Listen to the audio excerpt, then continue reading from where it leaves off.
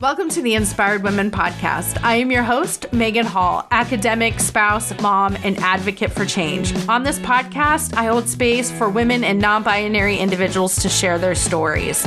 Warning, sometimes we chat about taboo topics and drop some F-bombs. Thank you for being here today and enjoy the episode.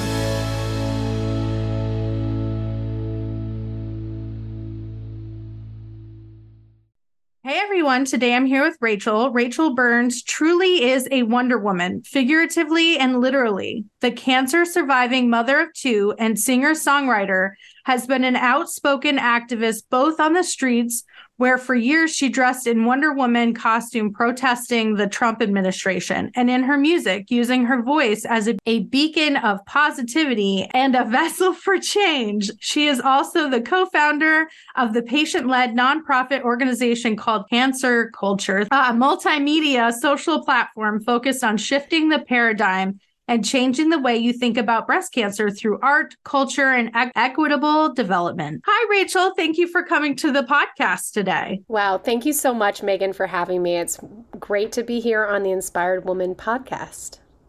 Well, what I would like to, you mentioned cancer in your bio. What I would like to do is have you kick it off. When did you find out? What were those feelings? What was going on? Just share with us what your journey was like. Like I told you earlier, I'm just here to hold space. Yeah, I actually was diagnosed with breast cancer 10 years ago, almost to the day. And I was a really busy mom.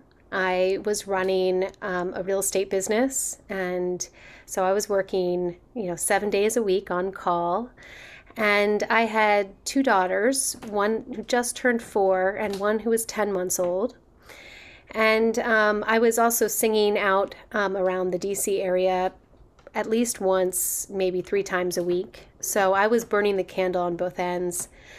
And I was extremely stressed, but holding it together with a smile on my face. And I found a lump in my breast in my 20s.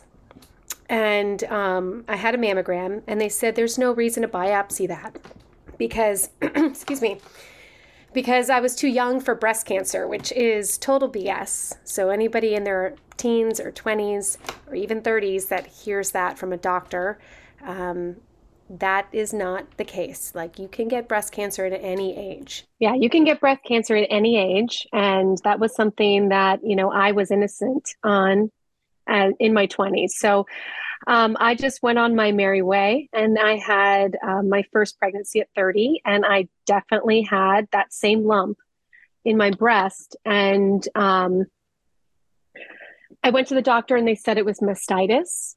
So I didn't get it checked out. And also, I was also very healthy my whole life. I've been a lifelong vegetarian, and I was an alkaline vegan because of other health issues I had. So, I was innocently thinking, I'm as healthy as an ox. I don't need to worry about this.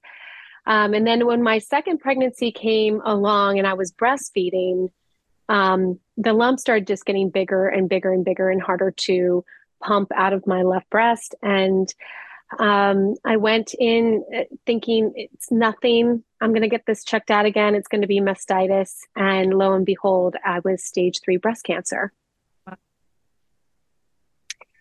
So my babies were just babies, and my 10-month-old had just started eating food like a month earlier.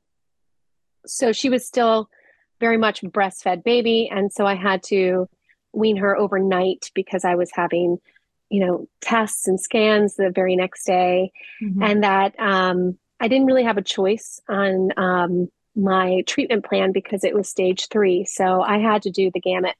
They gave me the strongest chemo. They gave me, 6 weeks of radiation. I had a double mastectomy. So it was a 9-month process of going through that treatment. I call it my third baby. My life coming back to me. And it was just really difficult. There were times I couldn't breathe. There were times I couldn't walk. There were times I would fall if I walked. And subsequently, in the past 10 years, I've had 7 surgeries due to breast cancer and complications from medication. I call myself just a hoe with a hole at this point. I've got rid of all of my female parts. Um, because, I want to be here for my kids, and I have two daughters, and it's really important for them to have a mom. So I just cut everything out, and I'm still here somehow. Wow. Yeah, that's amazing. My grandmother actually had breast cancer and she had to have a mastectomy too. And it really, all of it really does put a toll on your body. She ended up having issues with her arm and the circulation Hmm. in her arm after her time doing the chemo and everything like that. What are they called? I'm like, where are my words today? What kind of complications did you have? Like from the chemo, you mentioned a little bit that you had some stuff going on. What was that like? Because I think it's important for people to hear that, because if you get cancer, you're probably going to go through it. Maybe being prepared is the best thing for you.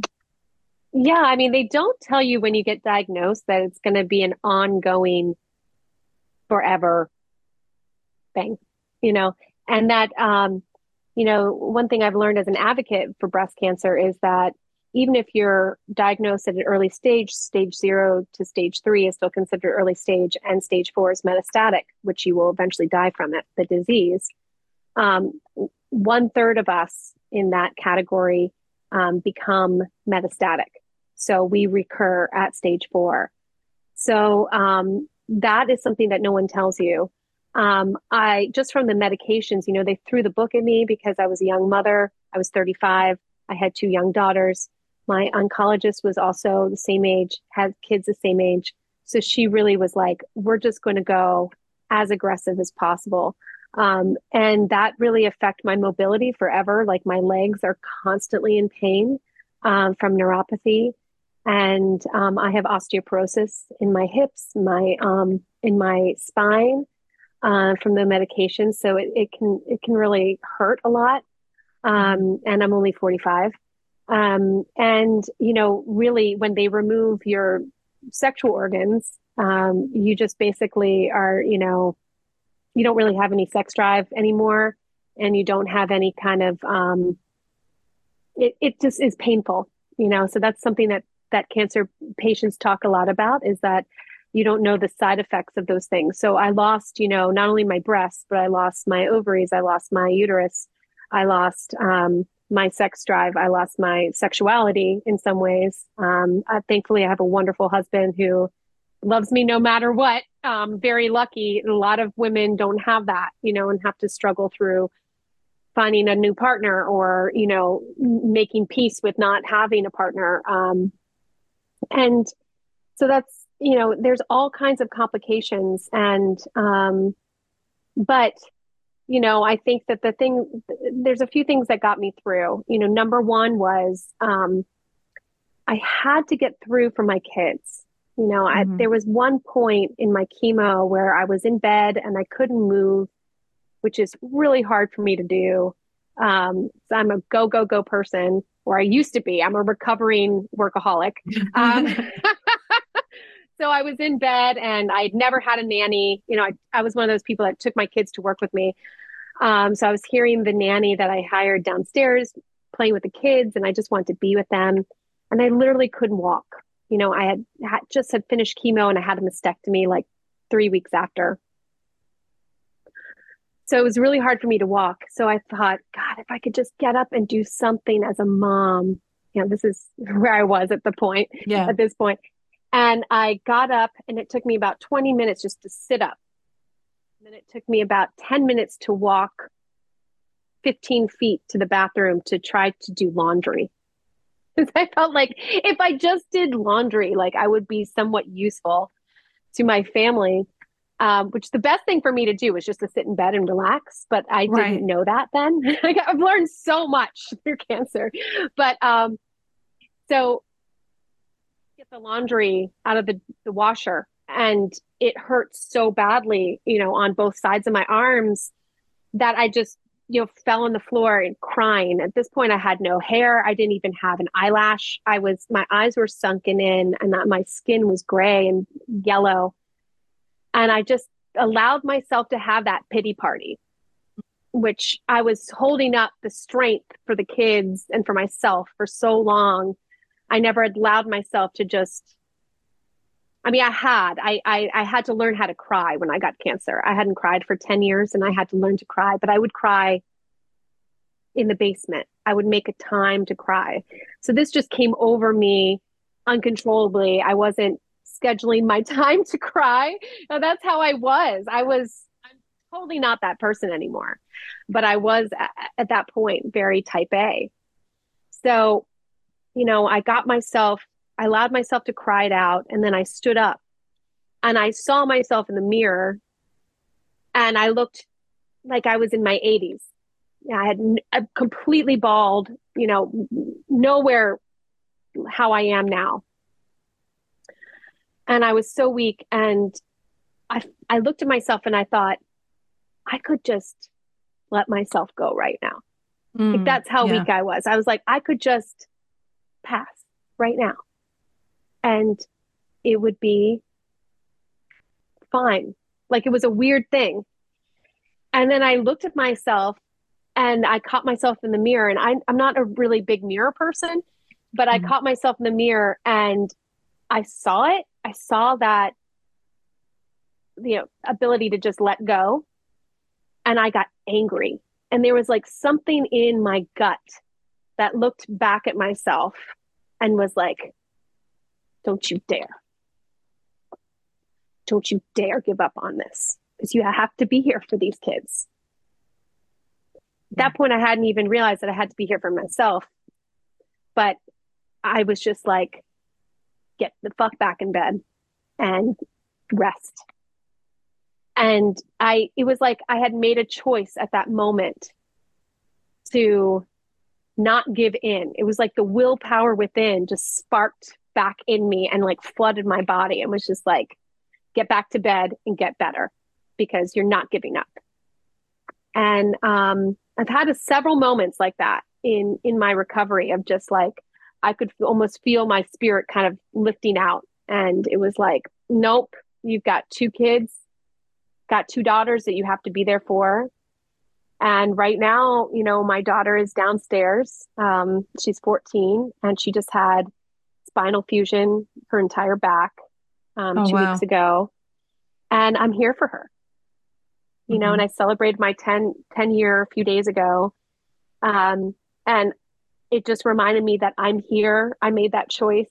I made that commitment to be here and mind over matter. And I can bring her through this really huge struggle that she's going through now with all those things that I had learned. And this is why I'm here. And this is why I made that choice to be here. Yeah. My grandmother, she wanted to live to see my oldest daughter graduate high school. She said she knew she would probably not see all of her grandchildren graduate high school because like the youngest grandchild, I think, is like not even in elementary school yet. So like and she just passed. She just passed a month or 2 months ago. Not from breast cancer, from other things, but she did. Unfortunately, my daughter graduated during COVID and during like not lockdown, but during like where it was like very specific. So she was only allowed so many people to come, and we all sat in the bleachers outside so that you weren't spreading all the germs. And so my grandmother actually couldn't be there, but she was able to watch it virtually. They did air it virtually. So she said something like you, is she had a reason to stay here, even though she really wanted to give up. That's so true. I see that because now I'm involved as an advocate and there's, hundreds of people that I know that pass away, and one of my dearest friends just passed away 2 days ago. She's one of the biggest, brightest lights in the cancer community. But one thing I've learned from watching people live through dying is they need something to cling on to, like an event or a trip.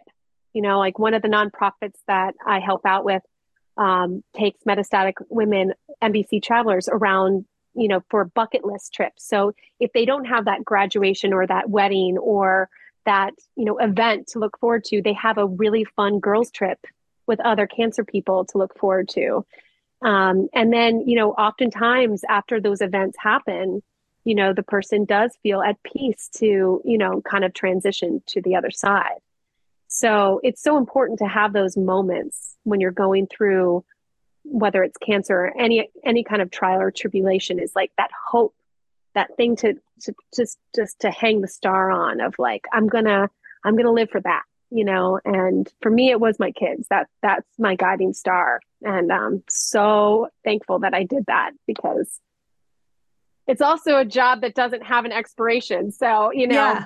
Trust me, my oldest is an adult child, okay? It does not have an expiration. Right. You think 18's it, and they're going to be grown up and they're going to go out of the house and they're going to do, nope. She's texting me every day with stuff going on in her life, and she's 20. And I'm just like, oh, it doesn't, there's no end. There's no end. No, exactly. So it's always giving me like something else, I got to get through this, and I got to get through this for them, and I got to, help them with this. So it's great, Yeah. So this might be a little personal and you might not want to answer it, but I want to go back a little bit. Why did you have to get your uterus and everything removed? How is that related to cancer? Yeah. So I was on tamoxifen, which is a estrogen suppressant drug that a lot of estrogen positive breast cancer women are on, and it just wreaked havoc in my system. Like, I was raised by hippies. I've never eaten meat. I don't drink. So I don't really take a lot of drugs. So the drugs really gave me all the side effects. Mm-hmm. So when I took them, the tamoxifen was just growing these huge cysts on my ovaries. And at one point, an ovary was like this big. Oh my gosh. And I went to 4 different doctors, cancer doctors. And that's the craziest thing, is they all told me it was on my right ovary. Everything in my body has been on the left side that has gone wrong. So I was like, if it's on my right side, I'm screwed. But I also could feel it on my left.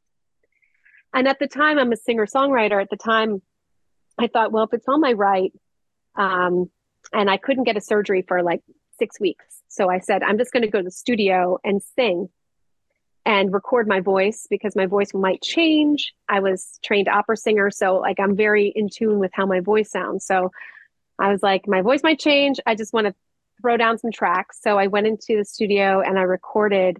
And in those 3 weeks of recording, I could feel my left ovary kind of contracting with my deep breath, because I breathe very low to sing. And I went in for the surgery, and the doctor, I said, I'm not really feeling a lot of pain anymore down there. And I do believe it's on my left. I know you told me it's on my right, and everyone else told me, the 4 other doctors told me it was on my right, but it's on my left. And he's like, well, we'll open you up on your right. And if it's not there, we'll open up your left. So lo and behold, yeah, it was on my left. And by the time they opened me up, and this was 4 doctors said it would never shrink. Once it's at that size, you got to take it out. And meanwhile, take out your uterus, because on these drugs, you have all these side effects for uterine cancer and cervical cancer and ovarian cancer. So you might as well take out everything. They did keep 1 ovary on my first surgery, and then I had that failed 6 months later. So I had to take that one out. But when he opened me up, sure as heck, it was my left, and it was now that big. The size of a golf ball, because nobody can see it. Okay, yeah, it was like not even. It was like the size of a quarter or a nickel, where before it was a grapefruit. So I had, I woke up and he said, this is why I should listen to my patients, because you told me it was your left, and you told me it didn't hurt anymore. So we probably didn't even need to do this. But I was glad that I did it, because, removing all of those organs allowed me to kind of sleep better at night, and, eventually wean off some of those drugs that were, causing all of these side effects on my body, and just start to live a little bit of a more normal life after the reverberations of, pause. You know, they put me through, the other thing that they did was they put me through 5 kinds of menopause in 5 years. So I had chemo pause, which shut down my ovaries. And then about 3 months later, I started, my cycle again. So they put me on the tamoxifen, which shut down the ovaries. And then, I just was itching to get back into the game. Yeah. My body just kept going back. So then they gave me a shot, Lupron shot, which shut down my ovaries. And that made me not able to walk and gave me like this really bad flu-like symptom for a few months. So I got off of that. And then I had the first operation, which took out everything but one ovary. And then the second ovary actually imploded in my body Wow. 6 months later. And that was the worst pain I'd ever had in my life. And I had to get that removed. So finally, I am just, as I said, I'm just a hoe with a hole. And here to tell the tale. So, that was all from the side effects and the reverberations from cancer. Even though I didn't have cancer anymore, active cancer anymore, I still had all of these other issues that kept coming up for me. So, And so if I five times through menopause in 5 years, you can imagine that's a huge emotional yes. turmoil, changing, it's a roller coaster of ups and downs. And, for someone who hadn't cried in 10 years before I got diagnosed, boy, did I learn how to cry. Yeah. So if I caught this right, the cancer drugs could cause you to develop cancer. Is that correct? No, the cancer drugs well, they do. Sometimes you can get leukemia. I do know a few people who did get leukemia from the drugs. So that is a risk. But I just had all of these other side effects. Gotcha. But the cancer drugs could give you, the ovarian. You could get the ovarian cancer, the cervical cancer. Yeah, you could get the other cancers from the drugs. Yes, you could. So it's I have a love-hate relationship with cancer treatment because it saved my life, but it also changed me forever. Yeah. Does that make sense? It takes a hell of a toll on your body. Hell of a toll. Yes. And so, trained opera singer, I was a jazz singer for many years. And one great thing that my friends had done for me when I was going through cancer is they started doing these fundraisers where I would sing, for people and give back money to cancer organizations. So after I went through treatment, right after my mastectomy, I was up on stage with like drains in and singing with the band. And it was just a great thing. And it gave me a lot of hope. It also allowed me to learn how to breathe because I couldn't breathe when I was on chemo. I had this really shallow kind of breath. And then, I remembered, oh, wait, I'm a trained opera singer. Like I can breathe way down low. And so breathing and learning how to breathe low again, kind of saved me, to remember that, my torso is a cavern, and a cavern that can be filled with breath. It massaged my organs inside. I think it reverberated all of my, cells and everything. And I think it really helped with my healing process. So I started getting involved with the metastatic breast cancer women because those are the women that are still dying. And 114 women die every day in America. Wow. And men from breast cancer still. That has not changed since the 70s, despite all of the awareness that we have.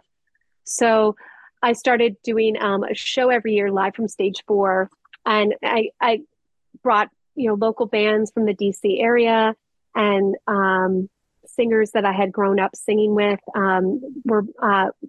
We started singing together as a group of 4 women as background singers and lead singers, and would have the show every year and bring Stage 4 cancer women up on stage to sing and have that moment, with a band backing them up. So it gave a lot of hope for them, but it also created like this real community between band members. And from that experience and recording and getting supporting these women, I sort of found my voice as a songwriter, because for years I was an opera singer and a jazz singer and more of an interpreter. And I did, soul music and rock. But I hadn't written my own stuff. And so through that process, it was like my therapy was sort of like writing funny songs, because the best way I found to get through all of the heartbreak and all the sadness in my life was to make jokes. Yeah. And to have fun with it. So I started writing, and now I have 2 EPs. One is Living My Breast Life, and that's more of my hopeful. There is, also one sad song on there, but it's mostly hopeful and upbeat songs. And then I have my other EP out called What a Nasty Woman, based on sort of like my persona during the Trump era of like a protester and Wonder Woman. And so they're really funny songs like Mansplaining and Triple D's, which is like not even a boob song, but it's like a triple entendre song. And of course, there's some sad songs. There's one sad song on that. I like to kind of put one sad song right in the middle of the album, just to kind of bring people back to reality that, there is humor and satire in all my music, but there's also a real serious side to me as well. Yeah, I can relate to the telling jokes and being kind of light about things, because I have bipolar disorder, which most people who listen to the podcast know.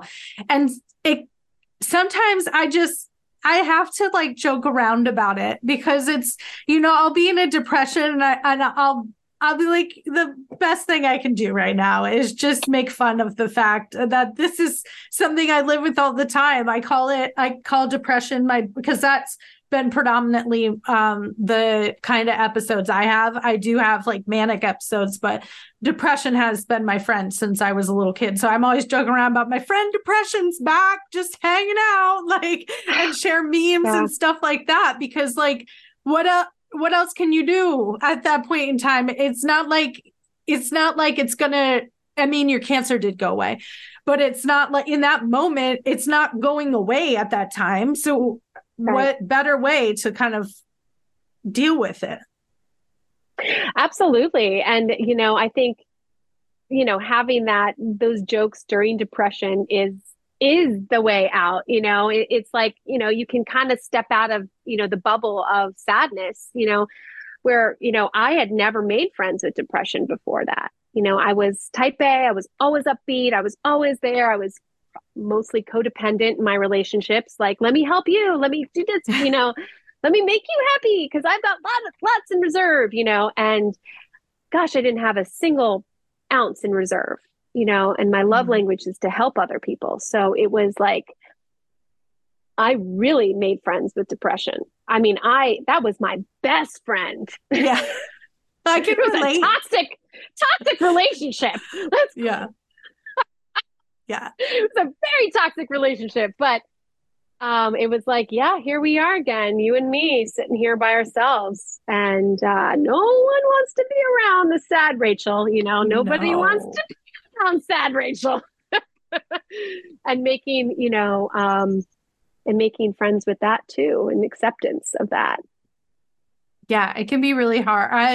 I've lived with it since I was a little kid, so it's been here my entire life, and I can relate to being like, nobody wants to be around me right now in this moment in time because I'm not fun. And I remember kind of flipping out on somebody because I was in my master's for psychology, and I was on the verge of a severe depression. It was like moderate, but it was getting pretty bad. And I remember like being really snappy with somebody because I just didn't have it. I didn't have it. And I was not a nice person, and I was not fun to be around. Usually I'm upbeat and bubbly and, fun to be around, but I'm not when I'm depressed, and nobody wants to be around that. No. And I, had to really figure that out. I'm so sorry that, you have your struggles with that, because it's tough. And I didn't even understand it. I was so innocent, I was so innocent, but I definitely understand the depths of despair, and I now kind of can figure out a little bit more of understanding, okay, well, that's a container, I can pop out of the container and kind of look over it and say, okay, I got to see, I have lots of mantras from going through everything, but one of them is like, okay, I got to see the forest of the trees, you Mm-hmm. know? And gratitude, as silly as it sounds, before I was such a cynic before I got sick, I thought a gratitude journal is like, BS. But man, I've never been a journaler, but gratitude is the attitude for me. Like if I find myself in that space, it's like, okay, and I'm not a religious person either, but the saying of counting your blessings, like it's like, okay, what went right today? Mm-hmm. Even if it was just breath in my body, I breathed deeper today than I did yesterday. I took a few steps today. I've been in that place, or hey, this and that didn't go right today, but I got to see my kids smile today, and I got to eat a great dinner with them and have that moment. That's a win for me. Even though I was miserable throughout the entire day, I got those things. And so now I kind of have trained myself to, there's times it just overwhelms you and you can't get out of it. And, allowing myself, I there's a whole bunch of A words that, start healing. The healing process begins with A's, I say. So like acceptance, awareness, allowing, amends, apology, all of those words, so I cling on those too. So allowing myself to be sad, allowing that and accepting the fact that I am sad and being aware that I'm sad is the first step to healing, and not letting it, tsunami over me, and just be lost in it, and being like, okay, I'm actually sad right now, and it's okay. It's okay. Why don't I just be sad today, and allow myself to be sad? So that sort of has shifted. So it's like, okay, I can allow myself to be sad, and then tomorrow I'm going to try to, do something to get out of it. And music is the way that I get out of it. I sit at the piano, I start playing, even if it's just, I'm not a great piano player, but I'll pull out, some Mozart or some Bach or something and just start playing a little bit and working my brain. And that gets me into the flow state. So anything that you can do, for anybody listening, I tell people, if you can find that thing that can get you into the flow state. So out of the monkey brain that's going around and going around and going around, and get into the flow state of, there is none of that voice anymore in your head. You're just trying to figure something out, technical or artistically. So, I'm a terrible piano player, but I sit down at the piano and I sight read and I go real slow. And then all of a sudden I'm not thinking about the things that make me sad anymore. And then I'll take out a songbook. I love 70s music. So I'll take out some of my dad's old 70s songbooks. And I'll just open it up and be like, Burt Bacharach today. Let's do it. Like, let's, clunk, clunk real bad on the piano, but I can sing the song, the heck out of the song, so that will get me kind of out of that stuck place. Yeah, that makes sense. And it's good for people to have hobbies. So I know someone who has been struggling with mental health lately and a lot of chaos that's going on in their life. And I was like, take up a hobby. Learn to knit or crochet or do something like that can keep your mind off of what's going on and kind of, like you said, take you out of that space and allow you an opportunity. So as we wrap up the podcast today, because the time goes by really fast, what would you like to leave the Inspired Women audience with? Well, I just think breathing is essential. So breath work, whether it's you're meditating and you're doing, the breath fire, or you're just doing a simple meditation of breathing in for, breathing out for, or you're singing. Singing is a breath release. So any type of release, breath wise, is so crucial to get through any kind of traumatic event or anything that is ailing you. So, and we're going to be doing a wonderful, we took a break from doing the breast cancer survivor thriver concerts, but now we're going to do one for Cancer Culture, my new nonprofit, with my co-founder Beth Fairchild. We're going to be doing a concert in DC October 17th, where we're going to have breast cancer survivors and thrivers from all over the country coming to DC. We're going to be performing live with my band at Songbird Music Cafe, Songbird Music House, in DC on October 17th. And Cancer Culture is our nonprofit that, we're doing retreats, we're doing healing through music and fashion and art. So right now we just, 2 days ago, we just did our first show post pandemic in New York for New York Fashion Week with Anna Ono, the designer of breast cancer lingerie. So we had 30 women walk the runway for New York Fashion Week, which I had the privilege of doing pre-pandemic with Beth. So that was great. And next week we're going to Milan to do Milan Fashion Week. Wow. With 5 women from the US and then I think 15 women from Italy who are breast cancer survivors and thrivers to walk the runway with designers from Italy. So, giving people that hope, that thing to look forward to, and that great experience of showing themselves on stage and working through their fear. Breast cancer women have already worked through so much fear. Cancer people in general have worked through so much fear that they really are fearless when they are on stage. So it's really fun to see somebody walk the runway or somebody sing on stage or someone tell their story in a documentary on a retreat, to just share and have that moment of passing on their magic to other people. So that's sort of what we're doing with Cancer Culture. And we're really looking forward to launching even bigger next year. So this is a newish project for us. It was it was a nonprofit that one of our friends had passed away who was running it. And we reestablished it as Cancer Culture from Cancerland. And she started doing fashion shows and music and retreats. And so we're just taking the initiative and moving it forward to the next level. So we're looking forward to really making some impacts and changing people's lives through experiences and telling their story. So where can people get the information about what you're doing in case they're interested? And you probably gave me the website or whatever, but go ahead and just put it out there.